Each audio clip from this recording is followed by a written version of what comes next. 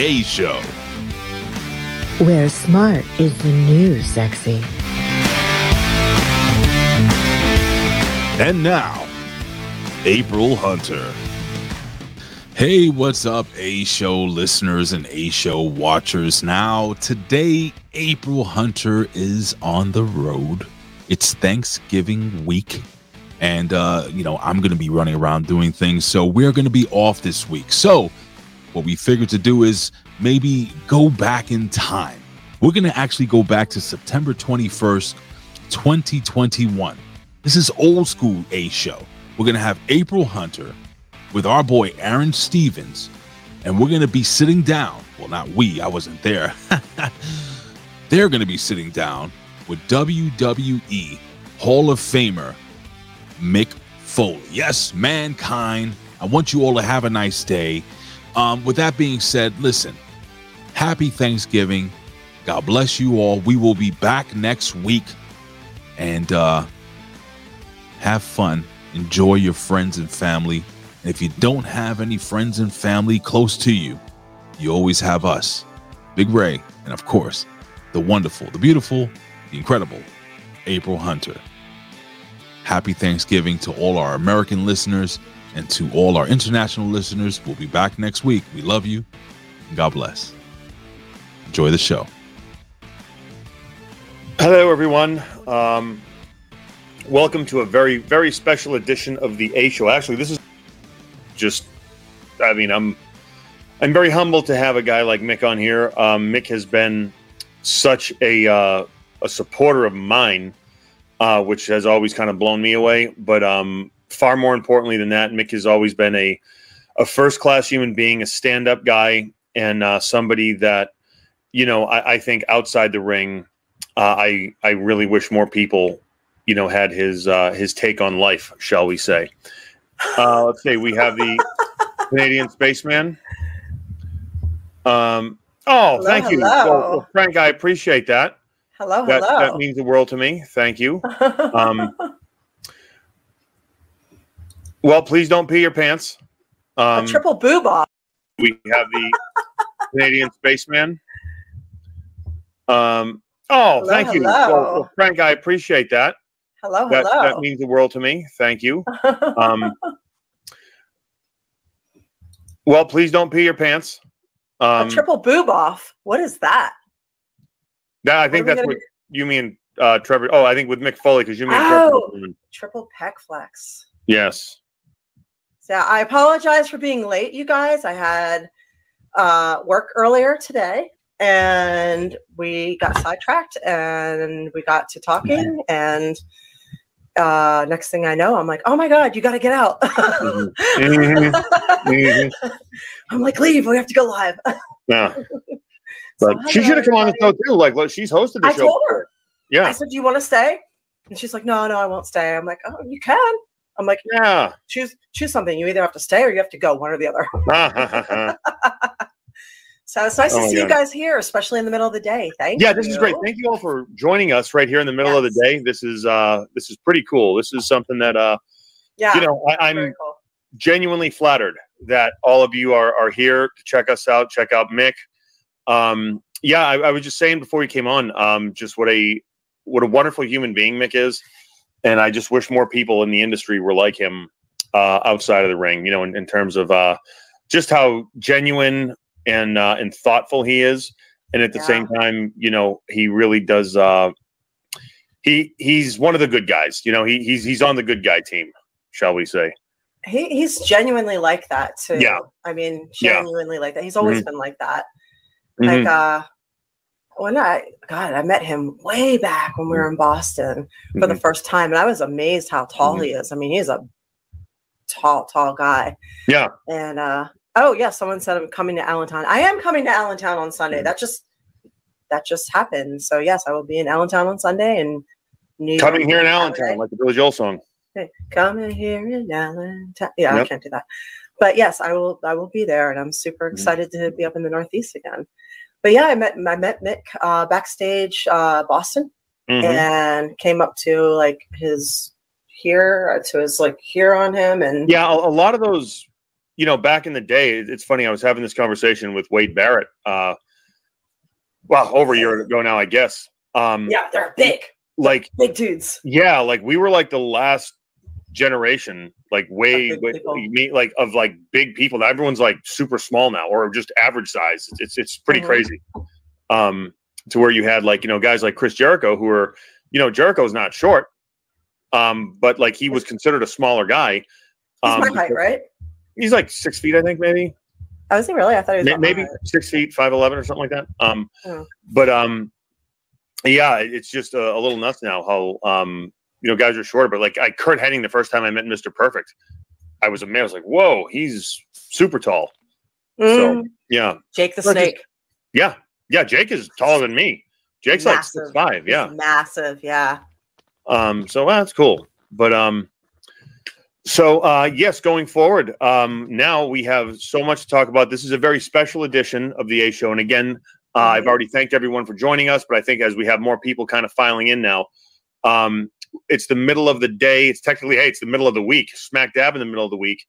But we have a wonderful guest. Mick Foley's joining us, and it's for a pretty serious topic. And it's something that I think both you and I can relate to on a very, very personal level. And, Mick is doing everything he can with the shirt off his back, which we'll talk about that. And again, just kind of like our own personal experiences with suicide. And so I don't know if Mick is ready to come on. I'm Colin, right now. You want to do the music intro right now? So Colin, how about this? How about we hit the music? Let's get us introed, and then we'll see where we're at. You know how everyone here knows how I like to call things on the fly, right? It's organic production, as we say. So whatever organically happens. So Col, if you want to hit the music, we'll get this thing started.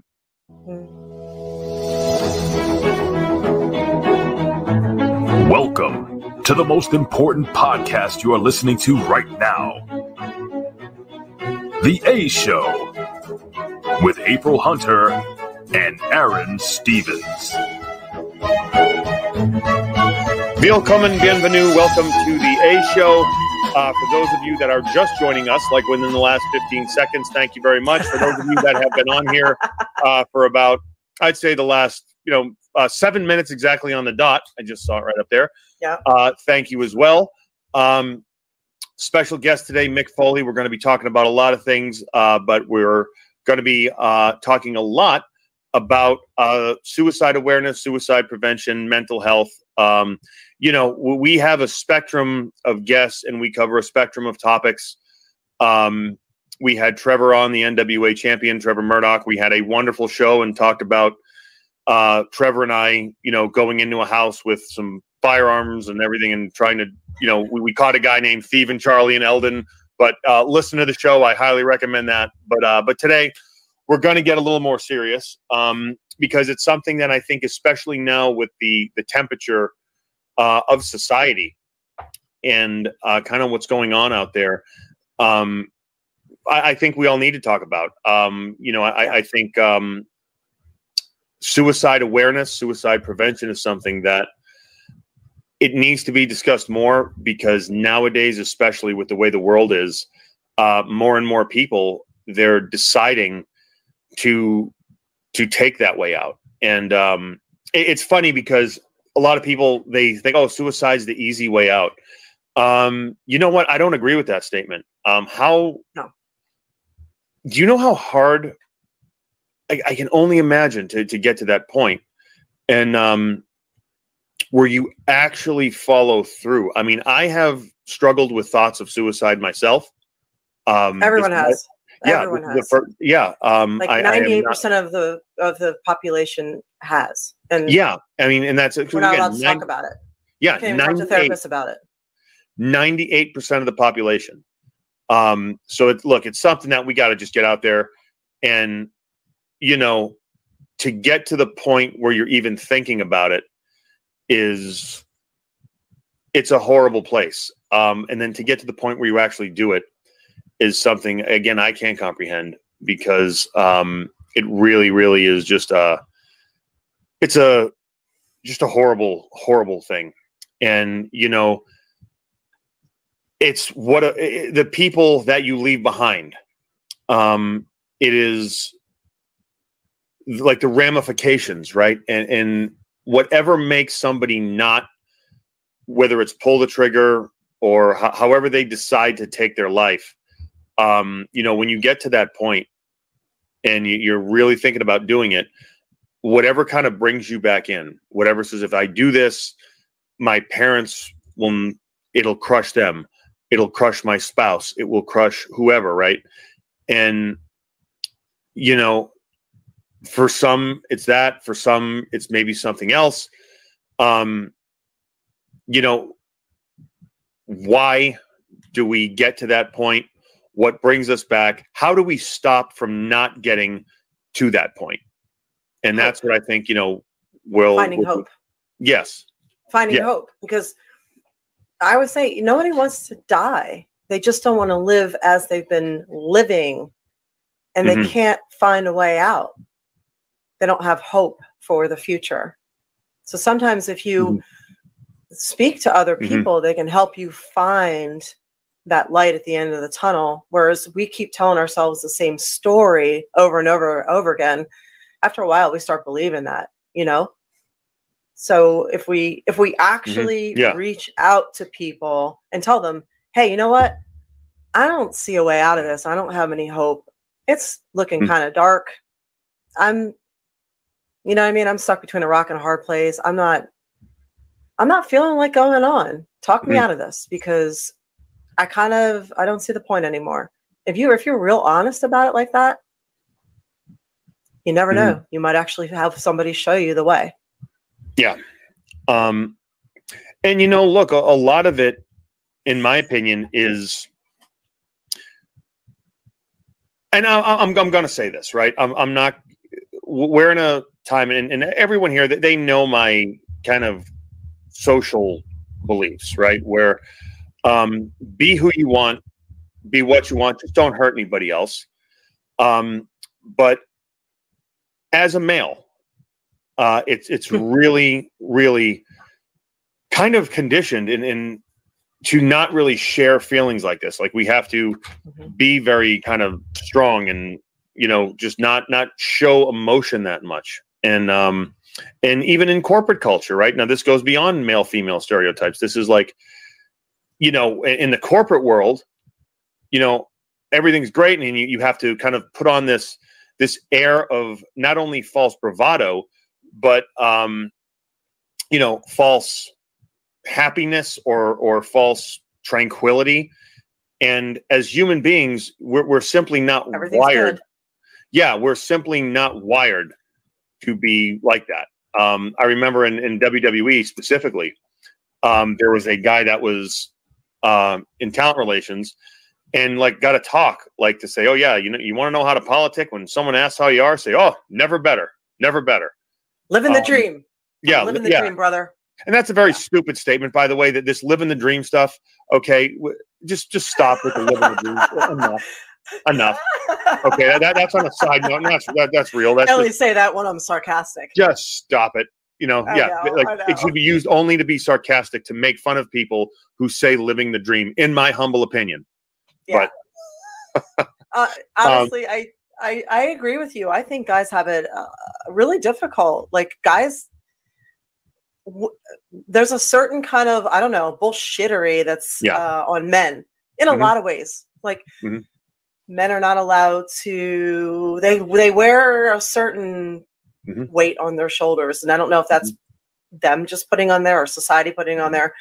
They say middle-aged men are the loneliest group in the world. No, when I get to middle age, I hope to. I know you don't know where that is, but yeah, they say they're very lonely. Everybody's worried about dealing with the family, the kids, this, that. Nobody's reaching out to each other. The friendships are, not necessarily there anymore. There's things that need to be done, and it's disheartening, and all the quarantine and the strife that's going on right now with the disliking between one group and another group, that's bothering me as well. All the hatred and stuff, and we need to reach out and find the hope. Absolutely. And again, where, especially in my opinion, I'm not going to say all, but a very large amount or a very large percentage of mainstream media simply wants us to pay attention, right? Because they want us to engage, and they use, fear as the primary tool to get us to do that. And fear, they divide, right? Where, look, people are going to have different beliefs, right? Let's take the vaccine. Some people say you should be vaccinated. Some people say you shouldn't. Then there's science, right? Where we can all get behind science, but the information has been so skewed that people don't know who to believe in. And yes, we'd like to trust science, but how can we when, we're not being told the truth, right? So this is just all something that adds to the stress, right? Where people are being divided. Anxiety. My God. Depression. It's not the uncertainty of not knowing what's going on. So that's tough. So trying to live in the now and find your people and find your support network. And, if you're spiritual, find your spirituality, go out for a walk in nature, center yourself, ground yourself, lean into your friendship, rekindle your friendship, find new friends, go out and join, go to the meetup groups in your area for things that you like to do, It's important. We're social creatures, so it's important to connect. So even if that's online, getting on, I have a writers group on Thursday nights. They do what's called quarantini, and everybody sits around for 2 hours and they do a writing thing, and we can all see each other. We all talk to each other. It's surprising. And speaking of, I see all you guys in here. I've seen lots of questions that you guys are making or asking. If you are looking for older episodes where we do cover some of the questions that you're asking, you can support us on Patreon. It's patreon.com, the A Show. And there are quite a few free episodes on there too. Just kind of dig around and you'll find them. So you can go back and look in there. You'll also find our episode to Daphne on that page. Sorry, I didn't have enough coffee yet today. Aaron's a little more awake than I am. So you can find us on there, and we do appreciate you supporting us very much. It keeps us going. And every week we are on Tuesday nights live on this channel on Twitch TV, the A Show, and also on YouTube. And then it goes on to our Patreon page. So thank you for being a supporter here and there. We appreciate it. So Chuck says, love your Patreon. Thank you. We love you for being on our Patreon. Oh, yes. That's so cool. Thank you. So, but yes, we like to tackle all kinds of topics. We always say expect the unexpected. So we try not to shy away from anything. And we're kind of we like to think that we're a moderate voice of reason in an unreasonable world right now. So, yeah. And you know what? The thing is, we constantly say we don't have all the answers. I mean, no one has all the answers, but we're not going to make believe that we do, right? We're not going to say, this is what's going on. And you know what? The reality of it is, who really does know? But we can, and I say we, I'm talking about April and I, Colin, and all of you, because you're definitely we're all on the same team here, where you guys are just as much part of the A Show as us. You guys are the patrons with a capital A, you know what I'm saying? So we can research and what do we think the best decision is, right? And I'm not going to just turn this into a vaccine thing. I'm talking about with everything, right? Who to vote for in the election, who to go to in terms of to seek medical help. There's so many different things, but I think a common denominator that has been all but lost is basic civility. It's respecting somebody else's opinion. And when you want to engage in a discussion, we live in a world, right, where we say, okay, it's not cool to judge, right? This is an objective moral truth, right? Or bully. We say it's not cool to bully too. Yes. So I've kind of talk about that, and I have talked in the past about those objective moral truths, right? The things that as human beings we innately know, right? Like racism is not okay. Discrimination is not okay. It's not okay to go, walk down the street and just murder somebody, right? Like all these things are not okay. And I think civility is one of those things that like we need to give people the benefit of the doubt, right? When we live in a world that says, do not judge, don't judge a book by its cover. Okay. So if someone expresses a political opinion, right, or on an issue, you immediately cannot, in my opinion, I'm not saying all of you do this, but I'm saying that there are people that do this where they express an opinion that is contrary to what someone else believes. They are automatically attacked, and the assumption is made that this person,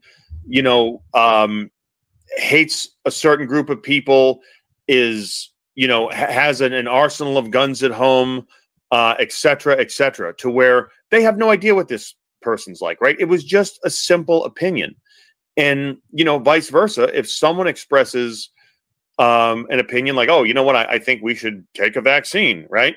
Well, don't judge them and saying, oh, you're a sheep, you're this, you're that, because maybe they did research, maybe they have, underlying medical conditions that behooves them to get it, right? We need to just have civility, have room for a dialogue, and have respect each other enough as fellow human beings, as members of the human race, to not attack, to engage, to truly listen, and to hopefully find some middle ground, right? And if you can't find the middle ground, then you know what? Agree to just disagree, and don't necessarily go after them, and don't bastardize them. So that's just my humble opinion. Yeah, and I'm trying to reach Mick at the moment. I don't know if he did say he was traveling today. Okay. So he has this time slot between his flights, checking in the hotel, and then his show. So I don't know if he's running late or I don't know. So hopefully, he'll log on when he can. So, well, you know what? Okay. So hopefully Mick logs on when he can. You know what, then, if we have an amazing opportunity with people here. So here's what I would like to do. I'm seeing in the comment section. What? Oh, yes. There we go. Hopefully not. That's so funny. So how about we do this? If this is okay with you, April, and you, Colin, let's use this opportunity as we're waiting for Mick to come on. If any of you have any questions, if any of you have ever struggled or dealt with suicide, whether it's like, the thoughts have kind of came into you, or you've been affected, someone you know and love has kind of fallen victim to suicide.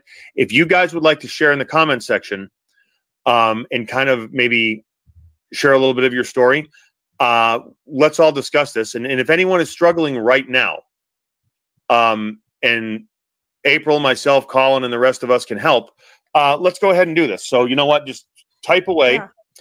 Yeah. And let's, let's use this as a positive. Yeah.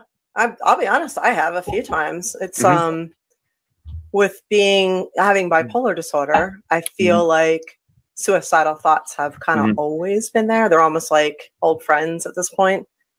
But sometimes having thoughts like that can make you feel more alive, because sometimes people honestly don't start living until they start dying.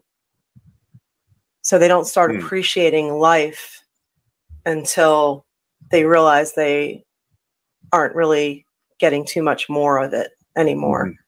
So when you do, this is a silver lining of having suicidal thoughts for those of you who have had them. When you do have suicidal thoughts, try to use that to your advantage. So in addition to finding the hope and the light at the end of the tunnel, try to use it to remind yourself that in a way that you're like a cat, you get 9 lives, and to go back into life after that and to really fucking live it. You know, don't just trudge through. If you can, don't just trudge through treating every day as though you get a million of them. Treat every day as though you might not get a whole lot more. You never know. So really like embrace life and taste your food and go outside and play and pet the dog and tell people you love them. Yeah. And then inadvertently through those actions, you'll start finding the hope and the love and the reasons to, you know what I mean? It starts coming to you. Yeah. I don't know if that makes sense. Does that make sense? I really think it does. Yes. It's, again, finding the joy there. So actually Frank's, pickled barrelus, I think, yes. And, okay.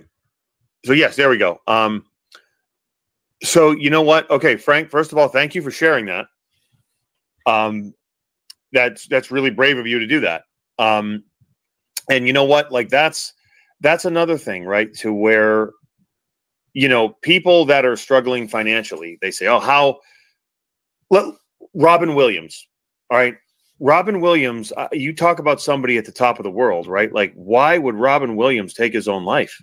Right? He has all the money he'll ever need, family and everything. Well, this is not something that is regulated to people that are struggling financially or that have like lost, you know, that you break up with your wife, you go through a divorce or something happens like that. This is something that and I don't know if a disease is the right word, April, but it can affect anyone. It knows no socioeconomic borders, right? So, you know, okay, so let's go back to Frank, right? Where you have, was it 3 daughters? You said, yeah. So 3 great daughters, a great wife, and you're struggling with this, right?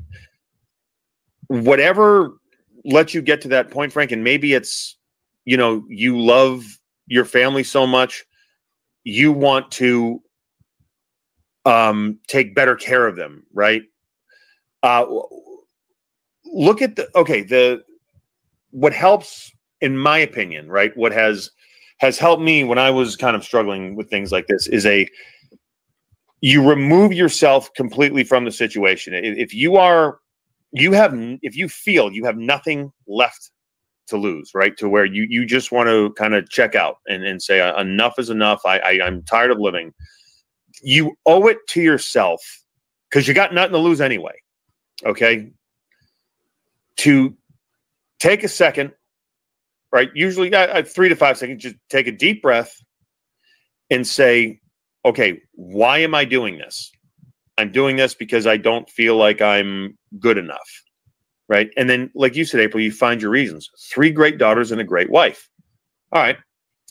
I wish I could, and I'm not saying this is what happened, Frank, but I'm just trying to come up with, you know, anything like I don't think I can be a better father. I can be a better husband. Well, then you know what? In that moment where you take a deep breath, be grateful for, I mean, again, 3 great daughters and a great wife in 2021, that really says something, right? And then you can appreciate that. And then to me, like when you can appreciate stuff, that'll snap you out of it. And because it has me. Gratitude. Like I've been there. It's hard. Like gratitude can snap me out of it too. I'm just like, this sucks. I'm scared. I don't know where life is going. What if it's this? What if this? What if the world is going to turn on the unvaxxed and exclude them from everything? What if this? What if that? And then I'm just like, okay, hang on. I'm grateful for this. This happened today. I'm grateful for this. I'm grateful for this. I'm grateful for this. Okay, at least I have this. You know what I mean? So like you can kind of change if you can't change your situation, change the way you look at it. Because you can't always control what's going on around you, but you can control your reaction to it or to the people. You can't control them. You can't control a lot. But we can control our reactions to these things and how we look at it. So sometimes a lot of it's tweaking how we're thinking and tweaking how we're looking at it. Somebody up there, MV Hitman 73 said, there are days I can't walk or do simple things. It's very taxing. I can't take 2 steps without pain sometimes. Were you a wrestler? It's complicated with me. A simple fix is surgery, but no elective surgeries right now. So it's either I suck it up and try to change my mentality during the day or other measures. Just last week, I had someone take the key from my firearm. Well, that means that somebody cares about you and loves you enough to look after you. So that in and of itself is a good thing. Obviously, people truly give a shit about you. And some people don't have that. So that's good. It does suck when you're in constant pain. Oh yeah. It's you know, I won't even pretend to, you know what I mean? I don't know what to say about that. I don't know if there's anything, I don't know your pain situation. I don't know any of that.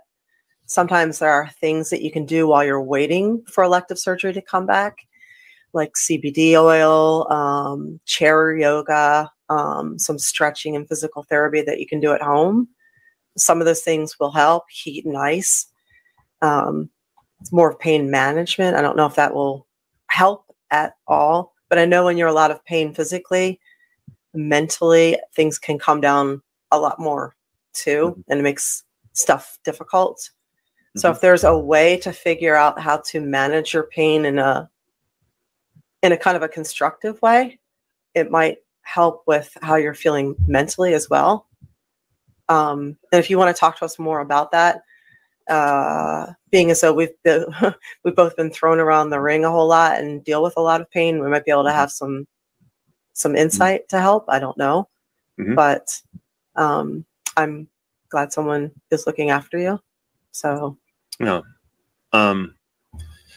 I mean, there's exploring alternative means and stuff like that as far as pain management goes. But and look, I'm all about I'm very pro gun legally, and I believe we need background checks and everything like that. But if you're in a bad place, I don't necessarily think access to a firearm is the best thing, because it takes 2 seconds. And you know what?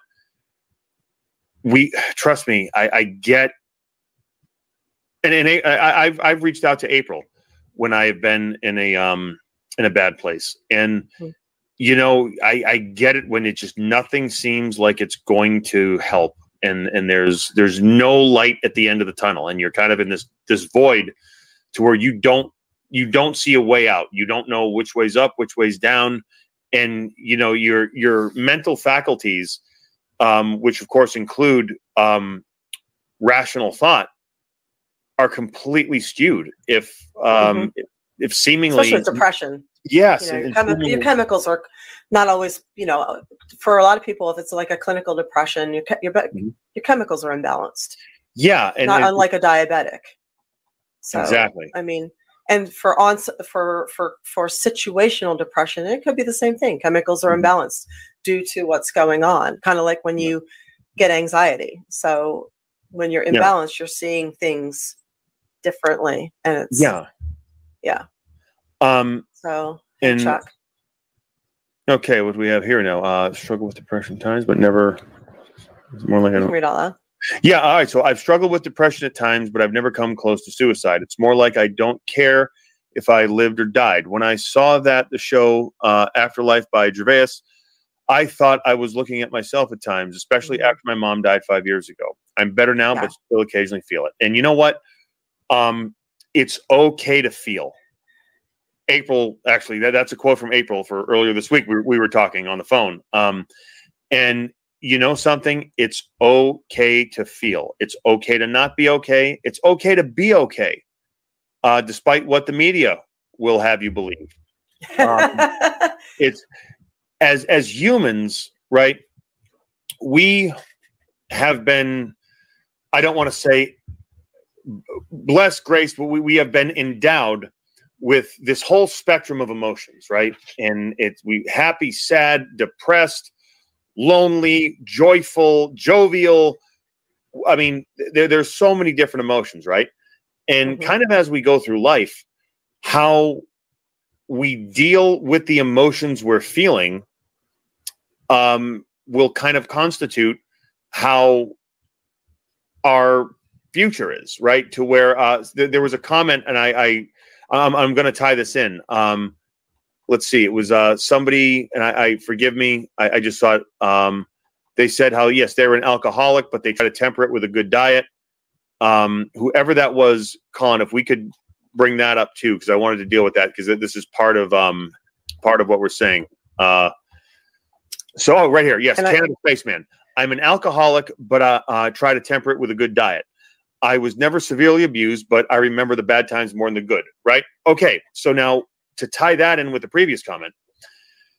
So what we focus on right now, sometimes, right, bad times, they can cause trauma, and they can, like, you almost like replay them in your head over and over and over again.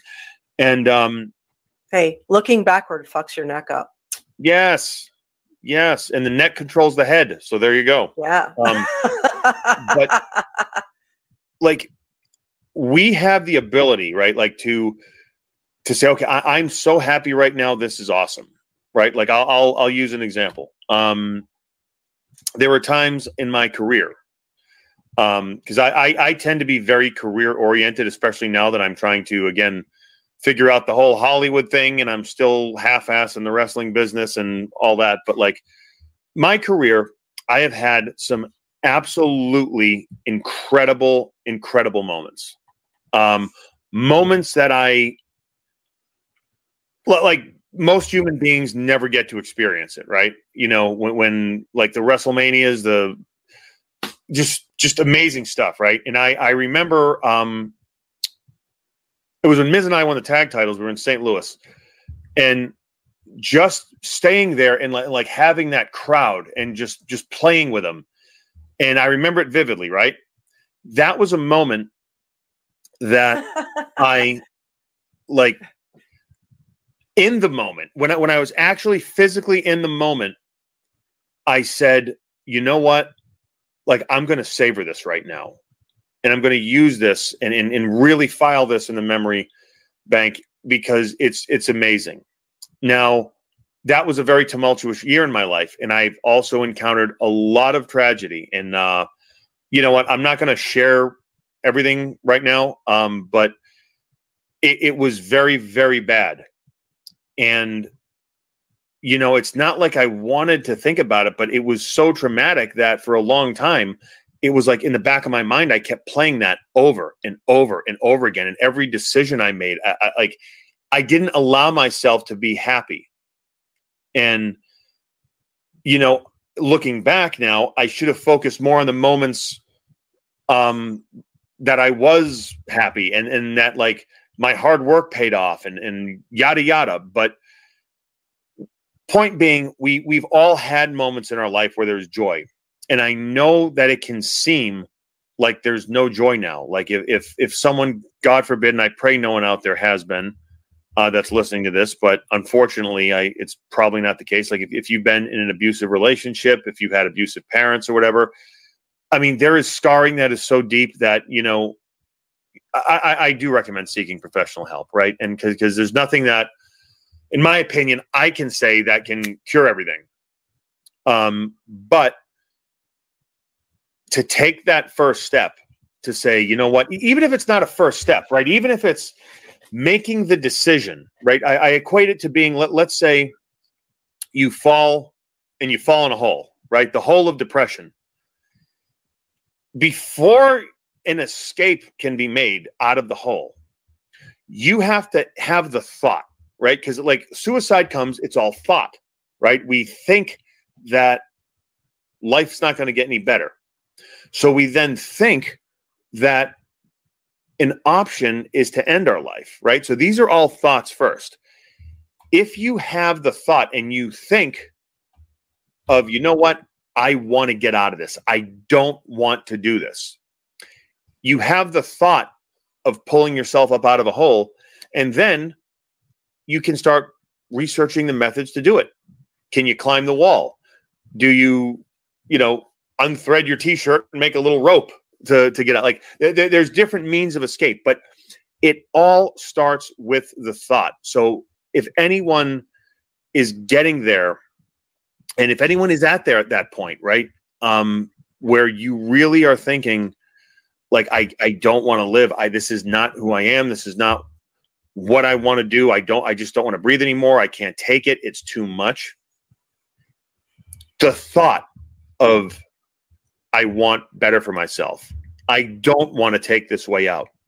We think it's the only way out, but it's not. Like the thought of, okay, I want to get out of here. Because that thought will lead to another thought, or can lead to another thought. And then that thought can lead to another thought. And before you know it, combined with what April said, being grateful for what you do have, you're at least out of the hole. You may not be out of the forest that the hole is in, but you're at least out of the hole and you're walking on the ground, and you can get your way out of, the forest of depression, the forest of anxiety, the forest of chaos, as we say. So that's my opinion. I hope that makes sense. Yeah. And as someone, as Chuck pointed out, Ragnar Lothbrok said on Vikings, why are you looking backwards? You're not going that way. So we have a tendency to judge our future by our past. And we all do it. I do it. Everybody does it. We had some shit that happened in the past. And we were younger then and a lot more stupid. And it didn't work out right. And it was painful. Mm-hmm. And we think if we're going through something similar again in the future, that is going to happen again. And that can be a self-fulfilling prophecy too. So we have to remember that was a learning experience, and now we get a second chance to try again and do it better. So to not let this ruin that. Mm-hmm. I don't know if that makes sense. And we have Foley. Welcome, Nick. I made it. Ladies and gentlemen, Mick Foley. I made it. Am I late? Hello. Thank you so much. I woke up. I'm telling you. Let me put these teeth in so I'm being respectful. We have a no pants, no teeth podcast. Yeah, you are free to do whatever you want. Hey, thank you. While we're talking, if you see me thumbing through something, I think I have something of interest to you, Aaron. I think it's something you'll enjoy. But I set my. This tour. I'm on this tour. I don't want people to do bad for me because I'm doing what I love to do. Mm-hmm. And I have Jake Roberts' daughter, Cody, booking the dates. And she's done this amazing job of making sure that none of the dates are too far away. But last night was the big drive. That was like a 5-hour drive. And it was through windy roads. It wasn't through an interstate. And I thought, man, I better get that done at night, because if I try to do this when there's construction, it's going to be a killer. And it reminds me of when you're with WWE and you're 10 days on and 3 days off. What people didn't realize is your first day off is spent getting back home. Yep. And that could be, right? That could be that is not a day off. That's work. and then a lot of the times you're heading back the day before you go to work, so that you're not, because there's big problems if you miss your work. So you're sometimes 12 days on, 1.5 days off. And so I didn't want my entire off day, where I've got a lot of stuff to do, to be spent driving. And then again, I've got to get ahead of time on this tour. I'm only wearing glasses. I want to find this photo that you guys will get a kick out of. But you have to sign the merchandise, the socks, and it's the difference. I described it when I would occasionally show up for WWE. I was like a dinner guest. Someone else has prepared the food. Someone has made it. I get to eat it. Someone else will throw it out when I'm done. Mm-hmm. And in this case, it's like I got to shop for it. I have to prepare it to make sure everybody's having a great time. I got to clean up and I got to get ready to go the next day. So I needed this day off so badly. And so I needed whatever. I got 10 hours sleep. And honestly, as soon as I'm talking to you guys, I'm back in the sack. Well, thank you so much for coming on. Yes. It means the world to us, Nick. And how are you doing, by the way? How's the family? It's been a minute since we talked. It has been a while, right? Yeah, we're all doing pretty good. Doing rights for WWE. It's a difficult job, really difficult. He does a nice job with NXT. But man, I warned him when he wanted to do it. I was like, this is a thankless job. I said, I don't remember a whole lot of people running up to their writer and thanking them for a promo that delivered. I do remember writers getting a lot of flack for stuff that didn't work out. Yep. So but what's cool is on the few occasions I've been to NXT, I see the way talent reacts to him. I even see like the look in their eyes, little subtleties, not like, yeah. And I've had a couple of guys go out of their way, guys like Finn Balor, and just say, man, I love working with your son. So he's doing that. My daughter, essentially she works for The Walking Dead. She does a little online campaigns for The Walking Dead. Very cool. So she's doing okay. My 20-year-old, he's in his second band with a guy named Mick Hogan, and so nice. I've been jamming. And little Huey is he's doing his homeschooling. We're still not quite there as wanting him to go back. You know, and so he's doing his homeschooling, and he has dropped. April, I think you'll really appreciate this. At Holy, last time you saw him, I'm not sure if you ever caught an episode of Holy Foley anyway. But I wouldn't go out and not imagine you have, but I don't know if we have, so I'm not going to say you've seen Holy Foley. But 2016, he was 5'6" and 210 pounds, and now he's 6'4" and 160 pounds. So oh my gosh! He has completely changed his lifestyle. He's transformed. Yeah. Last time he had something that could be described as a snack is a piece of pizza at Santa's Village 15 months ago. Pretty cool, right? Wow. Yeah. So we're all doing pretty good. My wife's hanging in there. She's doing good.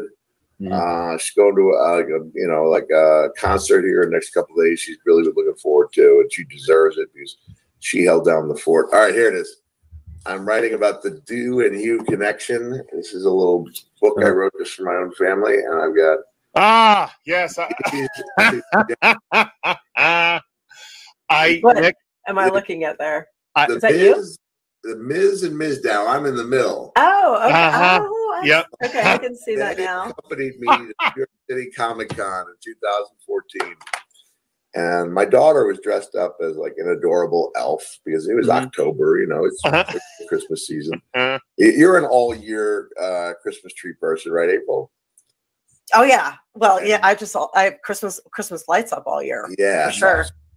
Yeah. And so I'm not here to start a family feud, but it appeared to me that Noelle was a tiny bit hurt that far more people were flocking to Ms. and Ms. Dow, which just shows you how incredibly over that.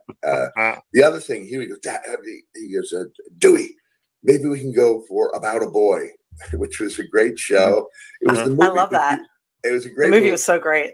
Turned into a very good 2-year series, but I'm pretty sure if they showed up as About a Boy, the neighbor and the young boy, that not a soul would have known who they were. But when they put that stuff on, they were pointing to each other, like people were over to get their photos taken. It was great. Oh my God. Yeah. And I remember you actually texted me that photo, and I was blown away. I was like, wow, that's the coolest thing that they wanted that. And I was talking to April yesterday about this. I don't know if you remember this, but I think this was right after the Ms. Dow when they were kind of just being very relaxed on my creative, to put it nicely, where you had actually started Damien Sandow Day. And I remember on the Monday, that's when Rowdy unfortunately passed away. So, we obviously ended up not doing that, but I was so flattered that you actually did that for me, and like was going to do that. So that always meant the world to me, Mick, and I just wanted to publicly thank you for that. You're very welcome. Yeah, Thanks. I really enjoyed the heck out of that. Thanks. Being somebody who really grabs onto something, which on the surface didn't seem to be something with much legs. Mm-hmm. And it was, it was tremendous. But thank you. We're also here to talk about something of a more serious nature, right? Mm-hmm. Yes. Yeah. I first off, thank you for showing up. And I don't know how many people know this, but Mick donated a significant amount toward Daphne's causes, which was NAMI, National Alliance Mental Institute. Am I saying that right? I just know him as NAMI. Yes, thank you. Yeah. And also to the Boston University study of traumatic encephalopathy. I never say that right. But yes, for the brain. Say it. Even though they've changed it to the Concussion Legacy Institute, I forced myself to say it the other way. I figured say it. Boston Center for Traumatic Encephalopathy. I figured if I continue to say it, that I'm going to be okay. Because I'm a guy, who took a lot of rattles, even things I didn't know were bad for my brain, like a lot of the high impact bumps that had nothing to do with me hitting my head. But when there's high impact, your brain, even if you got your chin tucked to your chest like we do, that high impact stuff will cause your brain to rattle in its skull. Rattles. Yeah. So these are things I did not know. So I will be sending my brain their way, hopefully decades from now. You never know when that happens. Right before I talked to you, I got off the phone with a representative from NAMI, Georgia. That's where that's the group that Daph, or Shannon's mom, Daph and Shannon are the same person. She set up a fundraiser. I'll be honest, I'm not comfortable with how it's performing. I think it would be much better for the wrestling community if more people chipped in $5, $10, $1, whatever they could. But I've been auctioning the shirt off my back at all my shows. And so we brought in between $420. I don't think that was a coincidence. The guy wanted to bid $420. I think that was but we got 1,200 one day and a handful of 500s. And then last night, I forgot to bring up I forgot to do the auction. I get to the back after my show and I said to Tim Sullivan, my opener, Tim, I forgot to do the auction. He said, why don't you just walk out and then announce it, So okay, now I've got to do the meet and greet. I said, I forgot to do this. I'm so sorry if somebody wants it for a buy it now price of $500. It's yours. So one guy raises his hand, and then another woman who turns out she wasn't even a wrestling fan. She goes, "Hey, that's not an auction. We want it for $550." And so we had on the gimmick line, the merchandise line, that's cool, the post-show meet and greet line.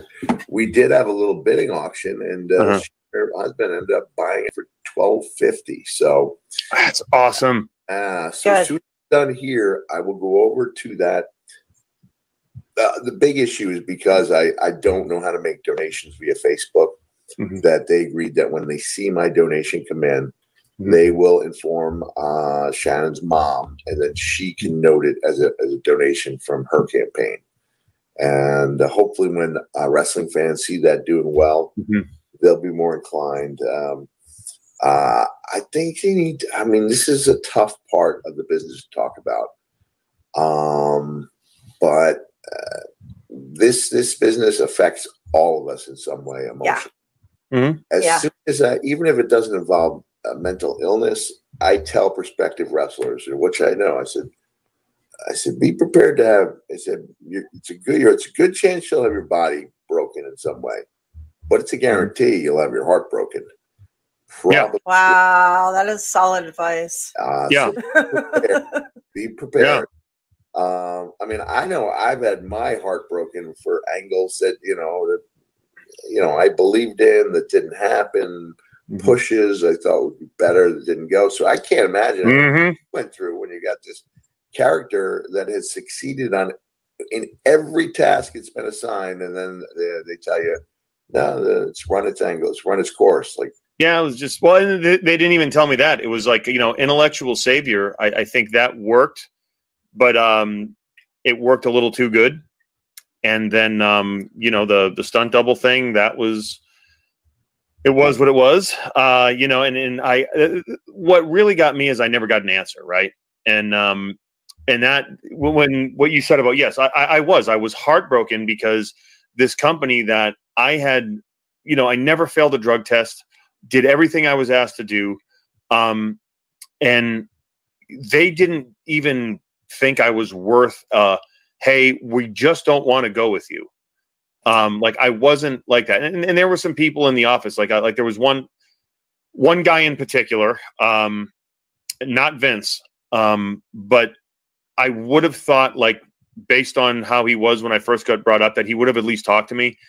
And to a degree, I was heartbroken, and I walked away from wrestling for a while. And that did cause some issues and self-worth and everything. And it was, but turning point was realizing, and we were just talking about, with the suicide prevention and everything, where we have the ability to make our own choices, but sometimes it gets so skewed because our self-worth, if we love the business, is dependent on not even the fans, because like with me, the fans, every time I went through I was like, okay, but what we're worth on TV and how we're treated, it depends on one or two people. And that is the definition of an unhealthy relationship. Yeah, it is. No, it is. This isn't pick on WWE Day. It's just, I think it's just illustrating the unique situation we're in, and how in a period of time when mental health is a very delicate subject, in the sense that it's affecting more and more of us. I think this, I used to say about wrestling, they said, is wrestling to blame for, the overdoses and things of that nature? I said, it's not wrestling. It's people who are attracted to wrestling tend to live life larger. They don't follow the Foley instantaneous risk reward ratio analysis. Because if we did do that, we probably wouldn't get in, because the chances of making it are small. Yeah. Chances of being hurt emotionally are large. Chances of being hurt physically are large. Chances of being hurt emotionally are even larger. Exactly. And now we're in a situation where we do have, for better or worse, a strange dichotomy. So that, and I'll give you an example involving you, Aaron. December 2012. I don't think you have many kids listening, but if they are, I'll put it between the lines. I'd been assigned the task of being one of Santa's ambassadors, right? In December 2012. While I'm waiting for my wife, I send a photo of me in the red suit, an appearance the day before at Santa's Village in New Hampshire, to Stephanie and say, ho, ho, ho, from St. Nick. And Stephanie responds back, she says, wow, Mick, is that you? You look incredible. I was like, you need a Santa for tribute to the troops? And so with all of 2 hours of experience, now I'm being seen on TV in front of thousands, live in front of thousands, TV in front of a couple million people. So the next year, now I grow out that beard. Remember, I show up and I think I'm pretty good, right? 2013, I'm ready to go back on Raw. Yeah. And the writers come up to me and go, we got nothing on Raw. And I feel like that inner child. I feel like Dale Doback and Brennan Huff after they've been roughed up by Chris Gardocki on the playground and Step Brothers, where you're like, I just want to be Santa, And, we're working with Mark Henry as the, Oh my God, yes. Right? So I pitched Vince the idea of putting me, I said, comedy works in threes. I said, these guys are doing their thing. They need the Santa to referee this thing. I had a striped red and white shirt. I'm playing it serious, Santa, 1, 2, just 2, and then Vince just goes, I think we have enough Santas. Like, no, you need a third. You need Santa. Sorry, I mean, you do Vince very well. Oh, Mick, you know what? I would have loved that. It would have been so much fun, but that's just the point. Where was he wrong? In my opinion, he was wrong. Yes. But his idea, it's his company. It doesn't strike him as a good idea. And at a certain point, like 5 months later, my daughter said to me, she goes, Dad, you have to stop talking about not being Santa in Texas. You're no longer fun to be around. So here, having enjoyed the successes I did, and I've got my bee in a bonnet, whatever you want to call it, over having had that opportunity taken away from me. Now, the can't say happy ending anymore. The joyous conclusion. Silver lining. I use silver lining. The silver lining to it. Lining is I have this experience involving Nora Jones at a small show, and Nora making a statement 8 months later, seeing my arrival at her event through her eyes. And it's like, I think I made her feel like a little kid again. And I realized it's not about 10,000 people on live. It's not about 3 or 4 million people watching on TV. It's about making that one little impact with a person. And so I was so proud to say I did get the call the next year. And I said, I'm sorry, I can't do it this year. And he said, can we ask why not? I said, I'm doing, I have a charity I work with, and I'm doing an appearance that night. And so while Ho Hogan did the hosting for Raw, I put on the red suit in front of 6 children at a foster home. And I never doubted that I made the right decision.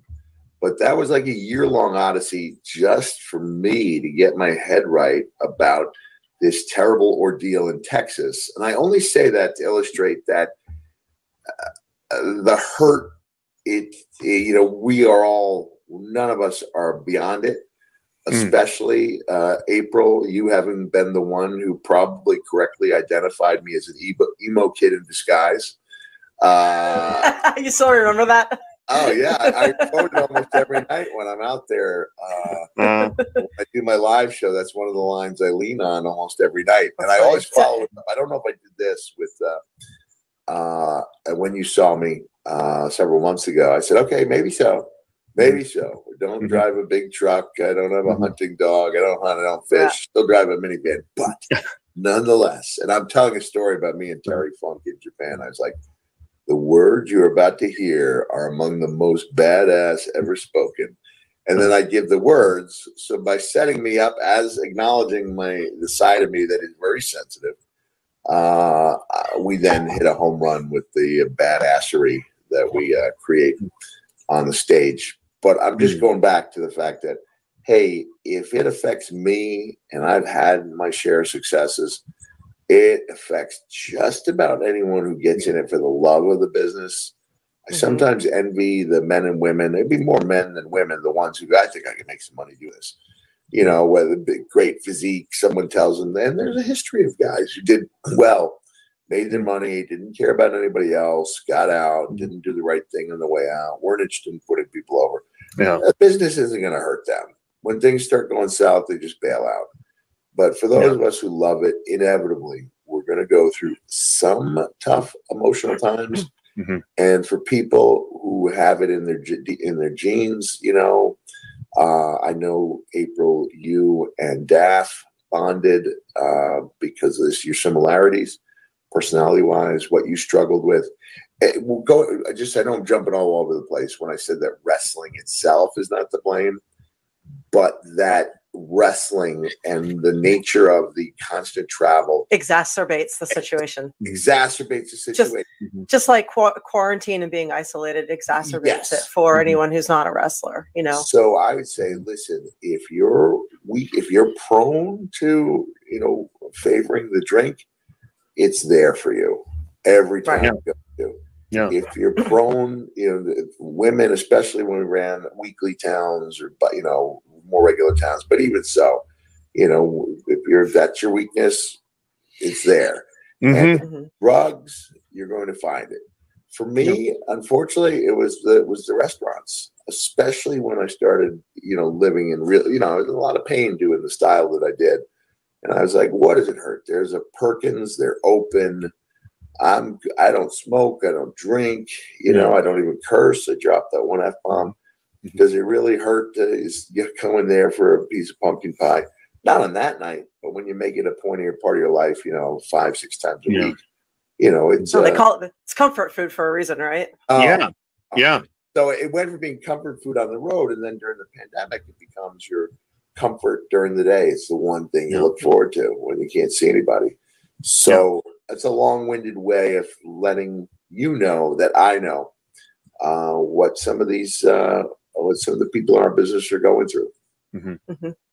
Yeah, and then I think that hit the nail on the head. It's like when you love it, and I've, with me, I had this tendency to when I left, I just kind of compartmentalized it and said, I don't love wrestling. I'm going to go be an actor now. But it never fully went away. And then when I ended up kind of doing some stuff with NWA, I just kind of like had to come to terms with myself. And you know what? This is something I love. And I'm fortunate that I've kind of found my peace there. And I think for a lot of people, they don't have that opportunity. And because to me, right, when you love something that much, it is your identity. And as like when you're on TV and you are this one character, that is who people think you are. Whether you could be, at Walmart in Scottsburg, Indiana, which I've been just, going about my business. And then, oh, Damian Sandow, you shop here? It's like, yes, I have a camouflage shirt on and like, just right. Like, they don't see you as anything different. So you kind of mentally, you just become this. And like, it's such a part of your identity as like, I'm a wrestler, I'm a WWE wrestler or wherever you're at, that when it goes away or, you're treated a certain way there, I think your self-esteem is just, it plummets with that. And that's not a healthy thing. It's self-esteem. The first word of self-esteem is self. And, whether we're talking April, Mick, Aaron, like ourselves, and wrestling is a part of who we are, but it's not everything. Yeah. I mentioned this, and I'm glad they delved into it on the A&E biography. It doesn't matter if, people are telling you every day about the things you did and how you made them feel. There was a part of me for a while, a couple of year period, thought what I had done meant absolutely nothing. That made no difference at all in anyone's life. And when I was in Pasadena doing my show, April 2018, Nita Strauss played my music, right? She played the rec scene. I realized this was the first time I've had any type of entrance besides just music being played. I joked around in shows. I said I never had dry ice. I never had pyro, even Gilbert Sparkler. But now, 185. Nita Strauss goes up there and she's playing rec, and I'm getting not just goosebumps, but I'm getting the full scalp thing, the tingle and the rush and the whole thing down the spine. Yep. And I realized I must be somebody because Nita Strauss is playing my music. And so you can rationalize it and say, well, hey, you got these books, like on one hand, I should know that I was successful. And it's like, I do. But on the other hand, and I'm getting a lot better now, but it's like, God, nothing. I made no contribution to this world at all. Even if people would tell me on a daily basis. And even today, and when I go out on tour, I'm doing a few things, honestly up front, I do make out pretty well financially. People would be surprised to know how close I come to main event money at the Garden when I'm in front of 200 people in Belvedere, Illinois. But far more importantly, I get to create, I used to say the thing about being the dinner guest, just show up, WWF, dinner served, someone else prepared the menu. They clean up after me. But when I'm on my show doing my events, I'm 100% responsible for the way people feel when they leave that venue. And way above and beyond how many times they've laughed, I want them to think. And April, you've been to a couple of my events. Yeah, my hope is that when people leave, they have a big smile on their face and they feel to themselves, I'm really glad I went there. And when I can do that, it feels very much like being in front of a huge crowd back in the days when I was wrestling. And the upside is there's no emergency room visits. So it's you know that you're giving back because you know that you're entertaining them, you're making them happy, you're making them forget about things for a little while and taking, you know what I mean? Yeah. So I was saying when you brought up identity, you know, I'm a wrestler earlier. For a lot of us or a lot of people, like even taking this to a different level, when someone goes through, say, a breakup, you know, say their marriage falls apart. Yeah. Their identity is husband or wife. Yeah. And that identity is no longer available to them. And that's part of the mourning that they go through as well. So say if your mother dies, you know, you're no longer, you know what I mean? It's like you lose your identity sometimes with some of these situations, and that kind of doesn't help. So, you know, if you lose your job and you're, whatever your job title is, your identity has been pulled away from you as well. Not just employed, but whatever it was that you were doing. Can I make a point with this book that I showed you? Yeah. The one with this is I don't think my children are going to find out. This is their big surprise. So this is the latest Foley book, and it is almost 500 pages long. Foley Chronicles. It's Foley Chronicles. It's got beautiful color pages in it. Let me see if I can find some pages. Apparently, Aaron is in it. Even something like a visit to Hershey Park. My son Mickey, before we realized he was on the autism spectrum, for like 3 years, every time a camera was on him, he would assume a Power Rangers pose. So we have this great story where he did I think it's a great story. As a dad, it's a great story. He does the Hershey factory tour where he and his brother are given a lanyard, you know, with this, like they work there. And they're making chocolates. And my wife went to say something to Mickey in 2005. So he was 4 years old. He goes, I can't talk right now. I work here. And it's just one of those stories we don't want to go away. And so I spent many months writing a book that no one will ever read outside my family. And so have a nice day. So, you know, 1 million copies, and then a couple others did really well. I've been lucky. I've had 5 books that will charted on the Times list. And here's one that no one will ever read, but to me, it's every bit as special, and maybe more so. And so, if people are out there, I mean, this is the one wise thing that I think I said in my entire life. I don't know how Cena comes up with these words of wisdom on a daily basis. I don't know if he has a guru that helps him, but I wrote this in 2007 book. I said, don't ever let anyone else describe for you, define for you what being a success is. We get to do that for ourselves.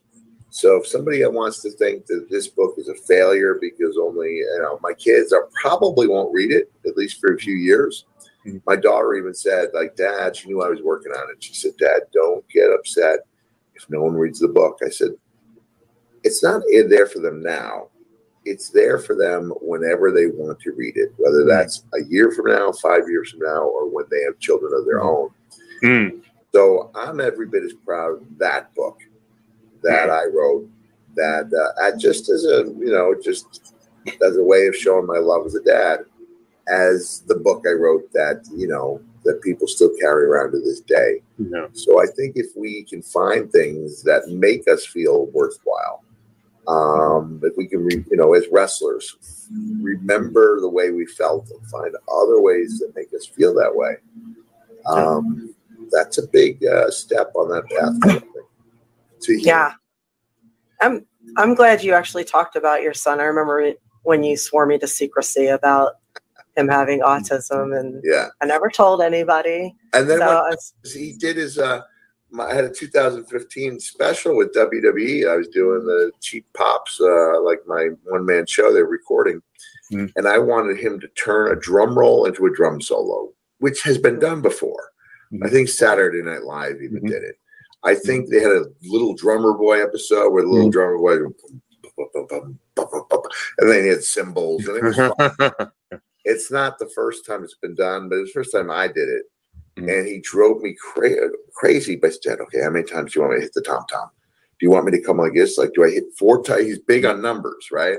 And I got to the point where I was almost, I have to remember the show, buddy, whatever you want to do. But that's not, that mean, when you say whatever I want to do, does that mean I can hit the tom-tom 4 times? And then he went out there on the stage, and it was like the drum solo that did not end on time. I'm trying to bring it around like, oh, yeah, boom. And he just kept going. Kept going. The momentum in the place kept building, and people started chanting his name. And he stole the show from me that day. And I was never so happy to have a show stolen from me.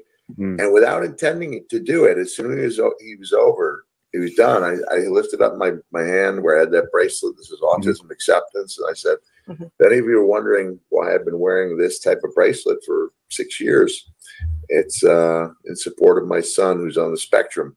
And I woke up the next day to find that I become an accidental advocate. And I think I told you that would happen. Yeah, you did. Yeah. But how that's incredible. Yeah. Wow.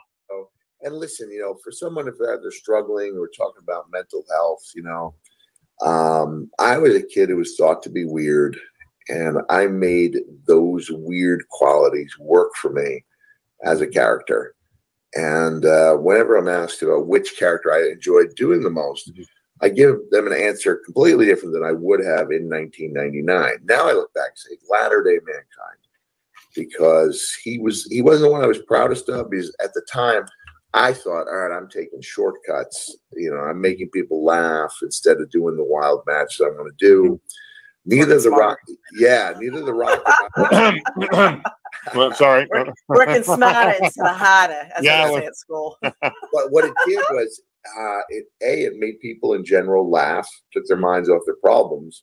But specifically, that character resonated with people who didn't feel like they were understood. And so, of course, other guys, Steve and Rock, they had a much bigger fan bases. But I felt like when someone wore one of my shirts, they were making a point, and it made them feel good that they were not all alone. And so I want to tell anyone who's listening, who's struggling, and in this era, there's more struggle than ever. We also understand we're allowed to talk about it. I think it takes more courage to talk about it than to pretend it's not happening. And just know, I felt like if my phone call had gone through that night when Daff was having her issues, that on that one night I could have talked her out of it. Doesn't mean that she'd still be here, but I feel like that one night I could have made a difference. And sometimes you wake up the next day with a new perspective. Sometimes, you find a medication that works for you, or a number of things that can change things around. And honestly, Mick, I don't know if you would have been able to. It was a long time coming, and she seemed to accept it. Her parents and her family seemed to accept it. It was what she wanted. She was in a lot of physical pain. Yeah. I think we all felt like we kind of failed her in a way, but we also all feel like we understand. Yeah. I don't know if you would have been able to. And I know you can sell ice to an Eskimo, but Well, I think maybe on that night, if maybe, but maybe I would have liked to have had the opportunity. April, you've written some great stuff about suicide and Chris Cornell. I remember that article you wrote about Chris Cornell. Oh, wow. You have a good memory. Yeah, you write some profound stuff, and that's why I shared your article. Thank you. On Facebook a week or so ago. But I do have to get going. But please keep doing what you do. You're making the world a better place. And, thank you. So are you. So are you, Mick. Real quick before you go, fill us in fast on the shirt off my back. Tell us about that real quick. Yes, shirt off my back campaign. Now that's limited to people who are going to my live events. You can go to realmickfoley.com throughout September, every night. We finished with Missouri. We finished with Iowa, heading into Illinois for, I think, 4 shows, Indiana for 4 shows, Wisconsin for a couple, 2 shows in Michigan. And every night we just do an auction. And we've gotten over 400 each night. I honestly thought, okay, what should I do? I'll donate part of my merchandise, which is what I've done in past tours. 10 or even up 20%, or if you're trying to impress Jewel in Nashville, 50%, right? Like, I'm not above trying to endear myself. So I went through a larger donation. But I thought, wait a second, what if, because I was like, okay, I know what I bring in merchandise. That means maybe we'll bring in $2,000 at the end of a 25 city tour. And so I thought, shirt off my back. I did that one time in Australia for the Steve Irwin's Wildlife Warriors Foundation. Let me try it. We're going to get 100 a night. And then that first night we got 750. Someone else bid 450 for a limited art print. And the lowest we've had is $420. Last night was $1,250. As soon as I get off this interview, I'm going to make that donation to NAMI, Georgia. They will then alert Shannon's mom that it is meant for her fund. And then I encourage people to go over there. I'll tweet out the link. So if you follow me at realmickfoley.com, Twitter, if you follow me on Twitter at realmickfoley, I will tweet out the link. It would be really nice if we got more wrestling fans and wrestlers involved, especially because if fans see that people in our business are donating 10 or 20 or 50 or 100, they're going to want to be part of that. And it's just a way to ensure that her life is not forgotten, that her death is not in vain, and she's not here, but maybe through her death, we can help create awareness and provide resources so that the next time someone, whether they're in our extended wrestling family or beyond, will at least know that there are people out there willing and certified to help. Doesn't want to get them all. I mean, April, I think you've said, if somebody's made up their mind, it'd be awfully tough to change it. But for those people on the fence, I would say the great majority of people are on the fence. A lot of people think about it. Just to know that people out there, even if they know it's 3 wrestlers having a talk about their mental health and they tune in, and it's like, I don't think they're getting paid to do this. Like, I think they genuinely care about me, and we do. I've got this independent wrestler in Western Canada made up this great meme using the Cactus Jack Wanted shirt. And this time, instead of Cactus Jack Wanted, dead or alive, it says Cactus Jack Wants You Alive. So it's got I like that. Wow. That's right. I like that. And that's one of those ways where we serve up a palatable way to talk about mental health and suicide prevention, because now that's something that's going to catch eyeballs. And now, maybe a paragraph too much and you're going to lose people. But then in that text, I will then show them. I'll put up the prevention number, the hotline number, where they can make a donation to DAF's Mother's Fundraiser, and hopefully ensure that people know they have a place to go and that people out there do care about them. Yeah, we have been running that on our shows, the NAMI Georgia, to do their donations there. Also, I don't know if you're aware of this, but Daphne's brain immediately the next day did go to Boston. Yeah, it's great. Her hair was donated. So good. Yeah.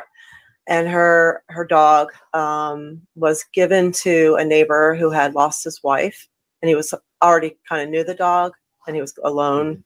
So her dog has a good home as well. Yeah, that's great. That's great. And again, Mick, thank you so much for coming out, taking the time. I know how busy you are and everything, and good luck with the shows. I'll definitely be checking them out. And if you're in the area or I'm in the area, I will definitely be hitting you up to go to one. And good. When are you back in Tampa?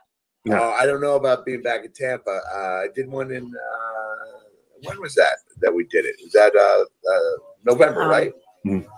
Yeah, I think so. November.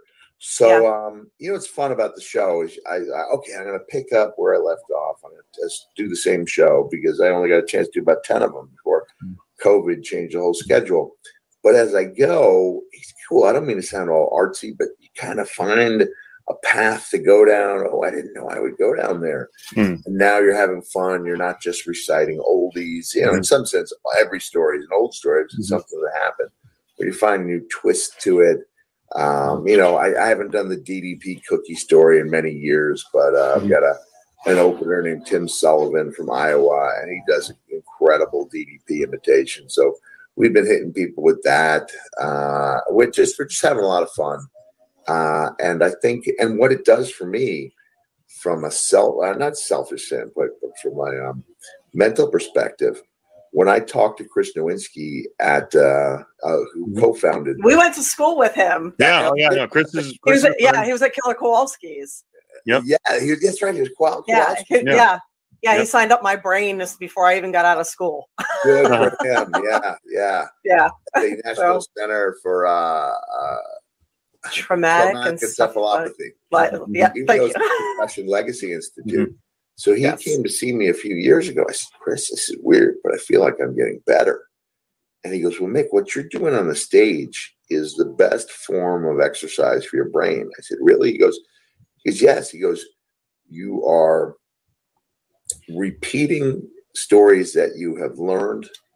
So you're reciting certain stories that you have worked on.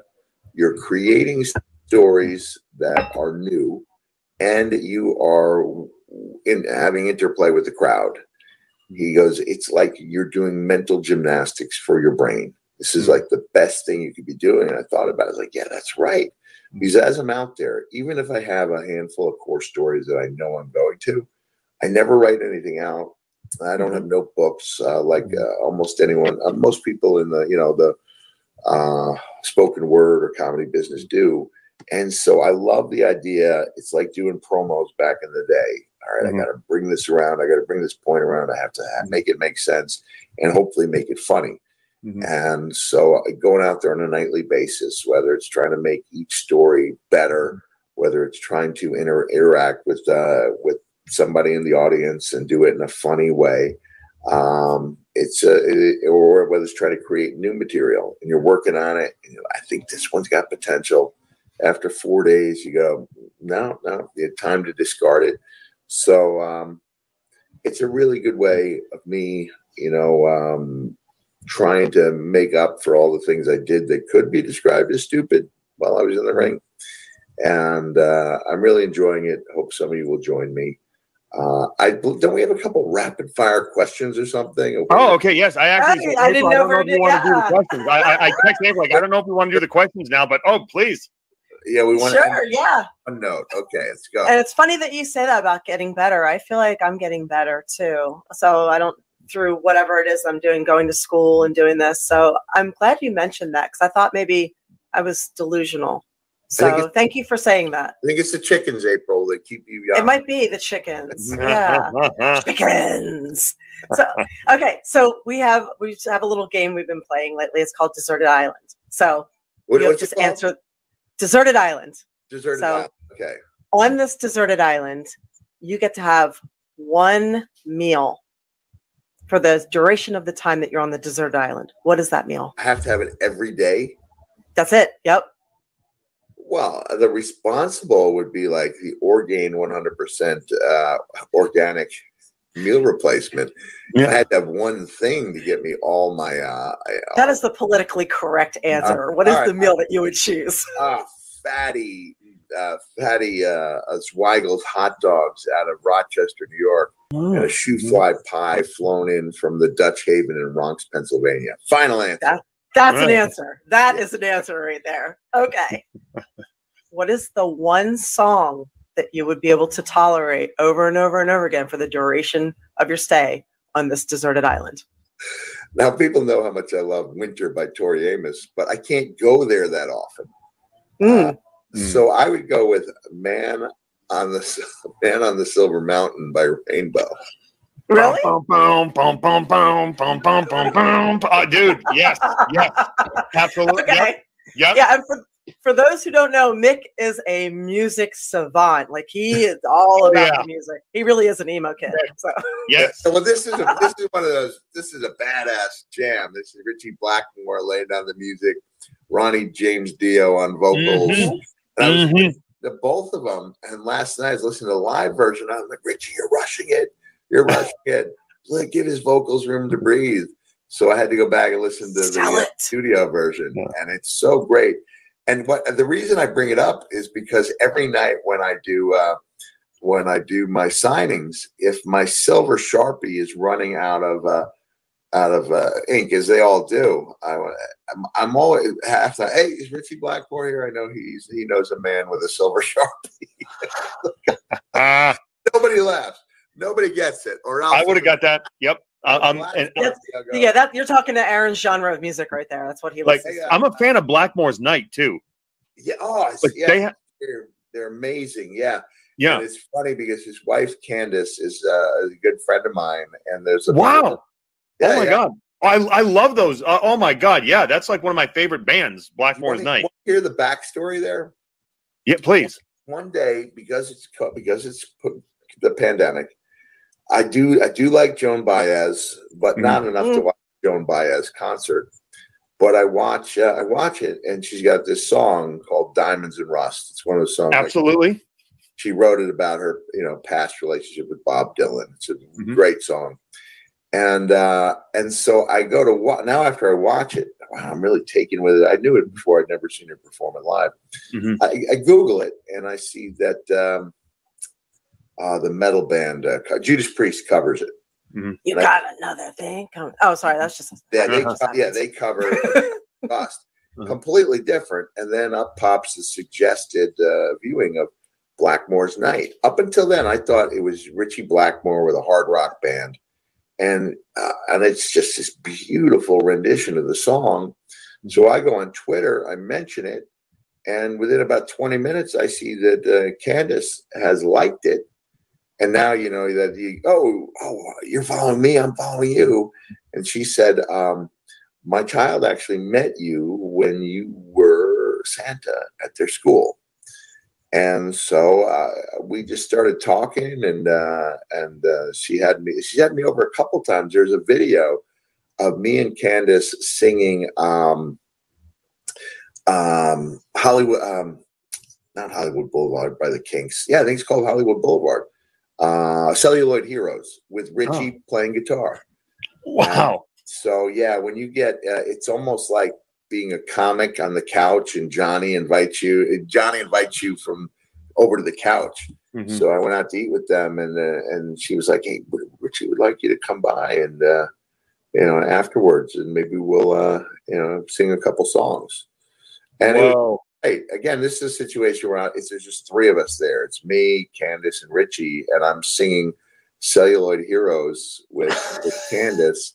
And so that's what I was listening to last night. I was listening to Richie, followed by 3 or 4 of Blackmore's Night songs. And then I finally made it to my hotel.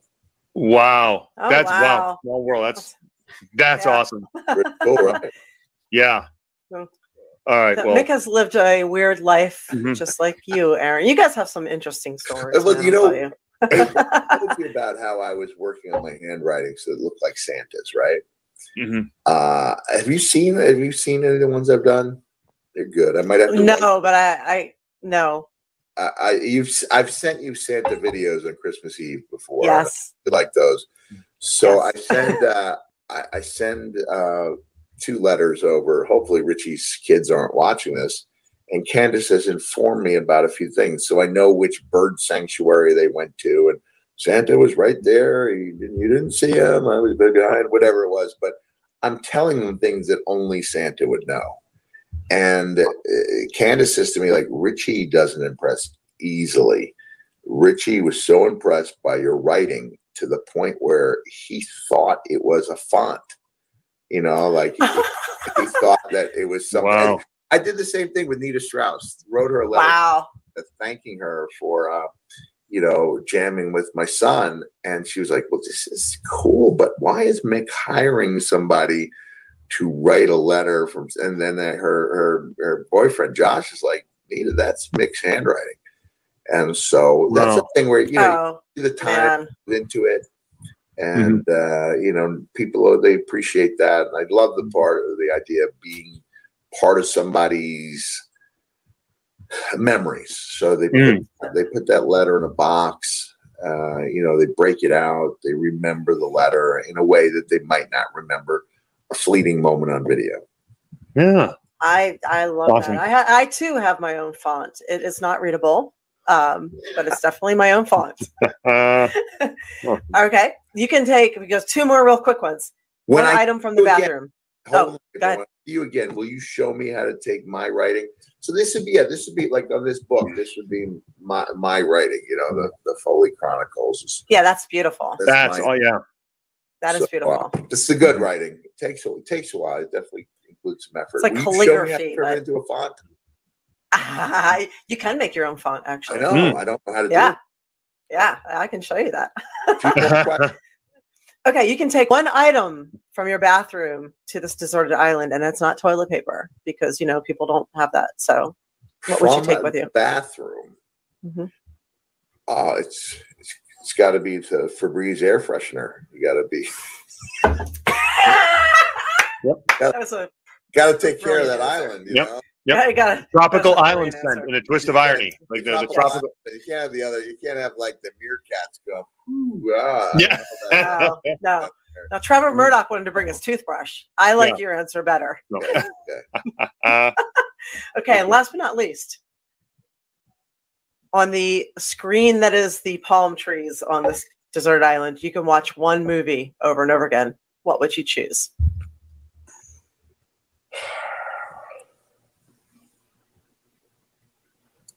It's not a movie, but it is a 1960 Twilight episode called Night of the Meek with Art. Oh, you got to watch it, April. It's on. I love Twilight. Oh, it's 1960. What's super cool about it is they were going over budget, and so they had to cut down on the staging and the lighting. There's even a part where Art Carney, who's a down on his luck Santa Claus, you could tell he's botching his lines, and he's picking up the pieces and going. And it only makes it better. It makes it looks like a Broadway play. It's Art Carney as a down on his luck department store Santa Claus who finds a magic bag that allows him to pretty much give everybody what is in their heart's desire. It's everything that's great about Christmas, and even, on a bigger level, it's great about, giving to others.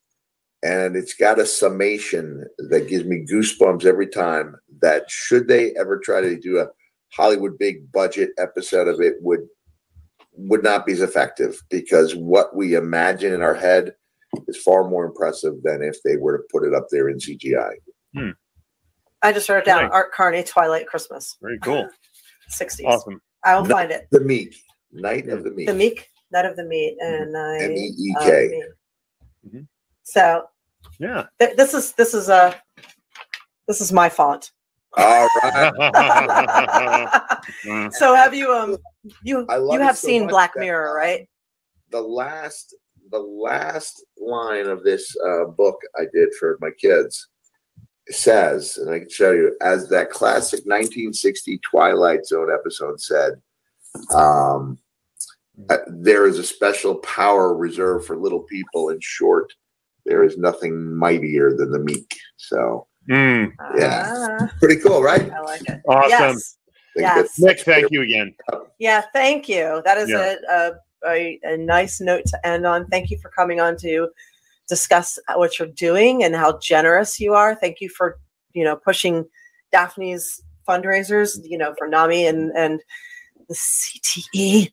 over the top with your extreme generosity. Thank you for taking the time to be on here. Not over the 20 or 30 minutes that we said we would allot for this. We did. We did. Sorry. Yeah. Yeah. Thank you, though, so much. So, Mick, you know what? You are making so much of a difference, and you're making a difference on so many different levels and in so many different things, and it's inspirational. So, genuinely, again, thank you, and I appreciate it. Do the favor of pointing to me as I point to you. I don't have my glasses here, but right, ready? There we go. There we go. There we go. I'm Mick now. I'm now Mick now. So, hey, thanks so much for having me on. I really appreciate Thank you. Keep making the world a better place as you have been doing. I'll try. Thanks you. Right. Okay, thank you. Right. That was awesome. Wow. Cool. I'm so glad he could join us. Thanks to all of you who have joined us too. And we apologize for the delay with travel. You never know how it's going for people. So thank you for being patient and hanging in there. Yes. Thank you all. Again, you know what? If you like the show, tell a friend. If you don't, tell an enemy. What a great episode. Again, great to connect with Mick again, but just, look, if anyone out there, and like we said, struggling with, the thought of suicide or knows anyone struggling with it, just it's never easy. We all know that, but reach out, please. Take a deep breath. Understand that in that moment, although there may seem to be absolutely no light, there is. And the fact that you're still there, the fact that even taking that one deep breath, because you know what? If you have nothing else to lose, it shows you do have some control. And if you can do that, you can take another breath. And then you can take another one after that and another one after that. So people are there. You're not alone. We're here for you. We're in your corner. And that's all I have to say. Can I add something too? Please. Two things, actually. I'm not gonna undersell. Yeah, thank you. I'm not gonna undersell counseling, therapy, or getting a psychologist for help, because a lot of people don't do it because they have a preconceived notion of what it's about. First off, finding a good therapist is like trying on shoes. The first pair might not be right for you. The first therapist or two might not fit well with you. So you might have to try a few. So you might not have a good experience from before. Try a few therapists, find the one that fits, and then understand this. This is the big deal. This is a service you are paying for. I'm going to repeat that. Therapy is a service you are paying for. So get the most out of it. Do not feel bad about anything you're saying. Get the most out of it. Use it. You're putting your money toward it. Get it. And the other thing is, I have a friend that works at suicide hotlines. You guys may have seen him, Jamie. He was on the Daphne show. If you guys have not seen our tribute to Daphne, you can go to patreon.com. The A show. It is a free show on there. Jamie tells me about some of his calls. The suicide hotline people are there to listen. They do honestly want to help. They are trained to help. So if you don't have anyone to talk to, call them, because they can help you find the light at the end of the tunnel. They can help you find the hope that you might not be able to find at that particular moment. So because they are used to dealing with crises, and they look at things from a completely different perspective. So don't hesitate to reach out to someone, anyone, who can help you handle this. Okay. And that is just what I wanted to add. So, amen. Awesome. Yeah. Thank you. Thank you for joining us today. Maybe I will see some of you good people this weekend. My first trip to the Northeast in a while. Wrestling Universal on Saturday in Queens, and then somewhere in Allentown on Sunday, and then what are those signings called where you do it online and they watch you? Virtual signings. A virtual signing. I'm doing that also. I will post all that information on my social media. And hopefully I will get to meet some of you in person and online. That would be fantastic. And we look forward to seeing you hopefully next week here, Tuesday night, 7:30. We are live right here on Twitch, and you can also find us on Patreon. So the A Show. Go ahead, Aaron. You can close us out. Oh, I said it before. I'll say it again. If you like the show, tell a friend. If you don't, tell an enemy. And we're signing off. Yep.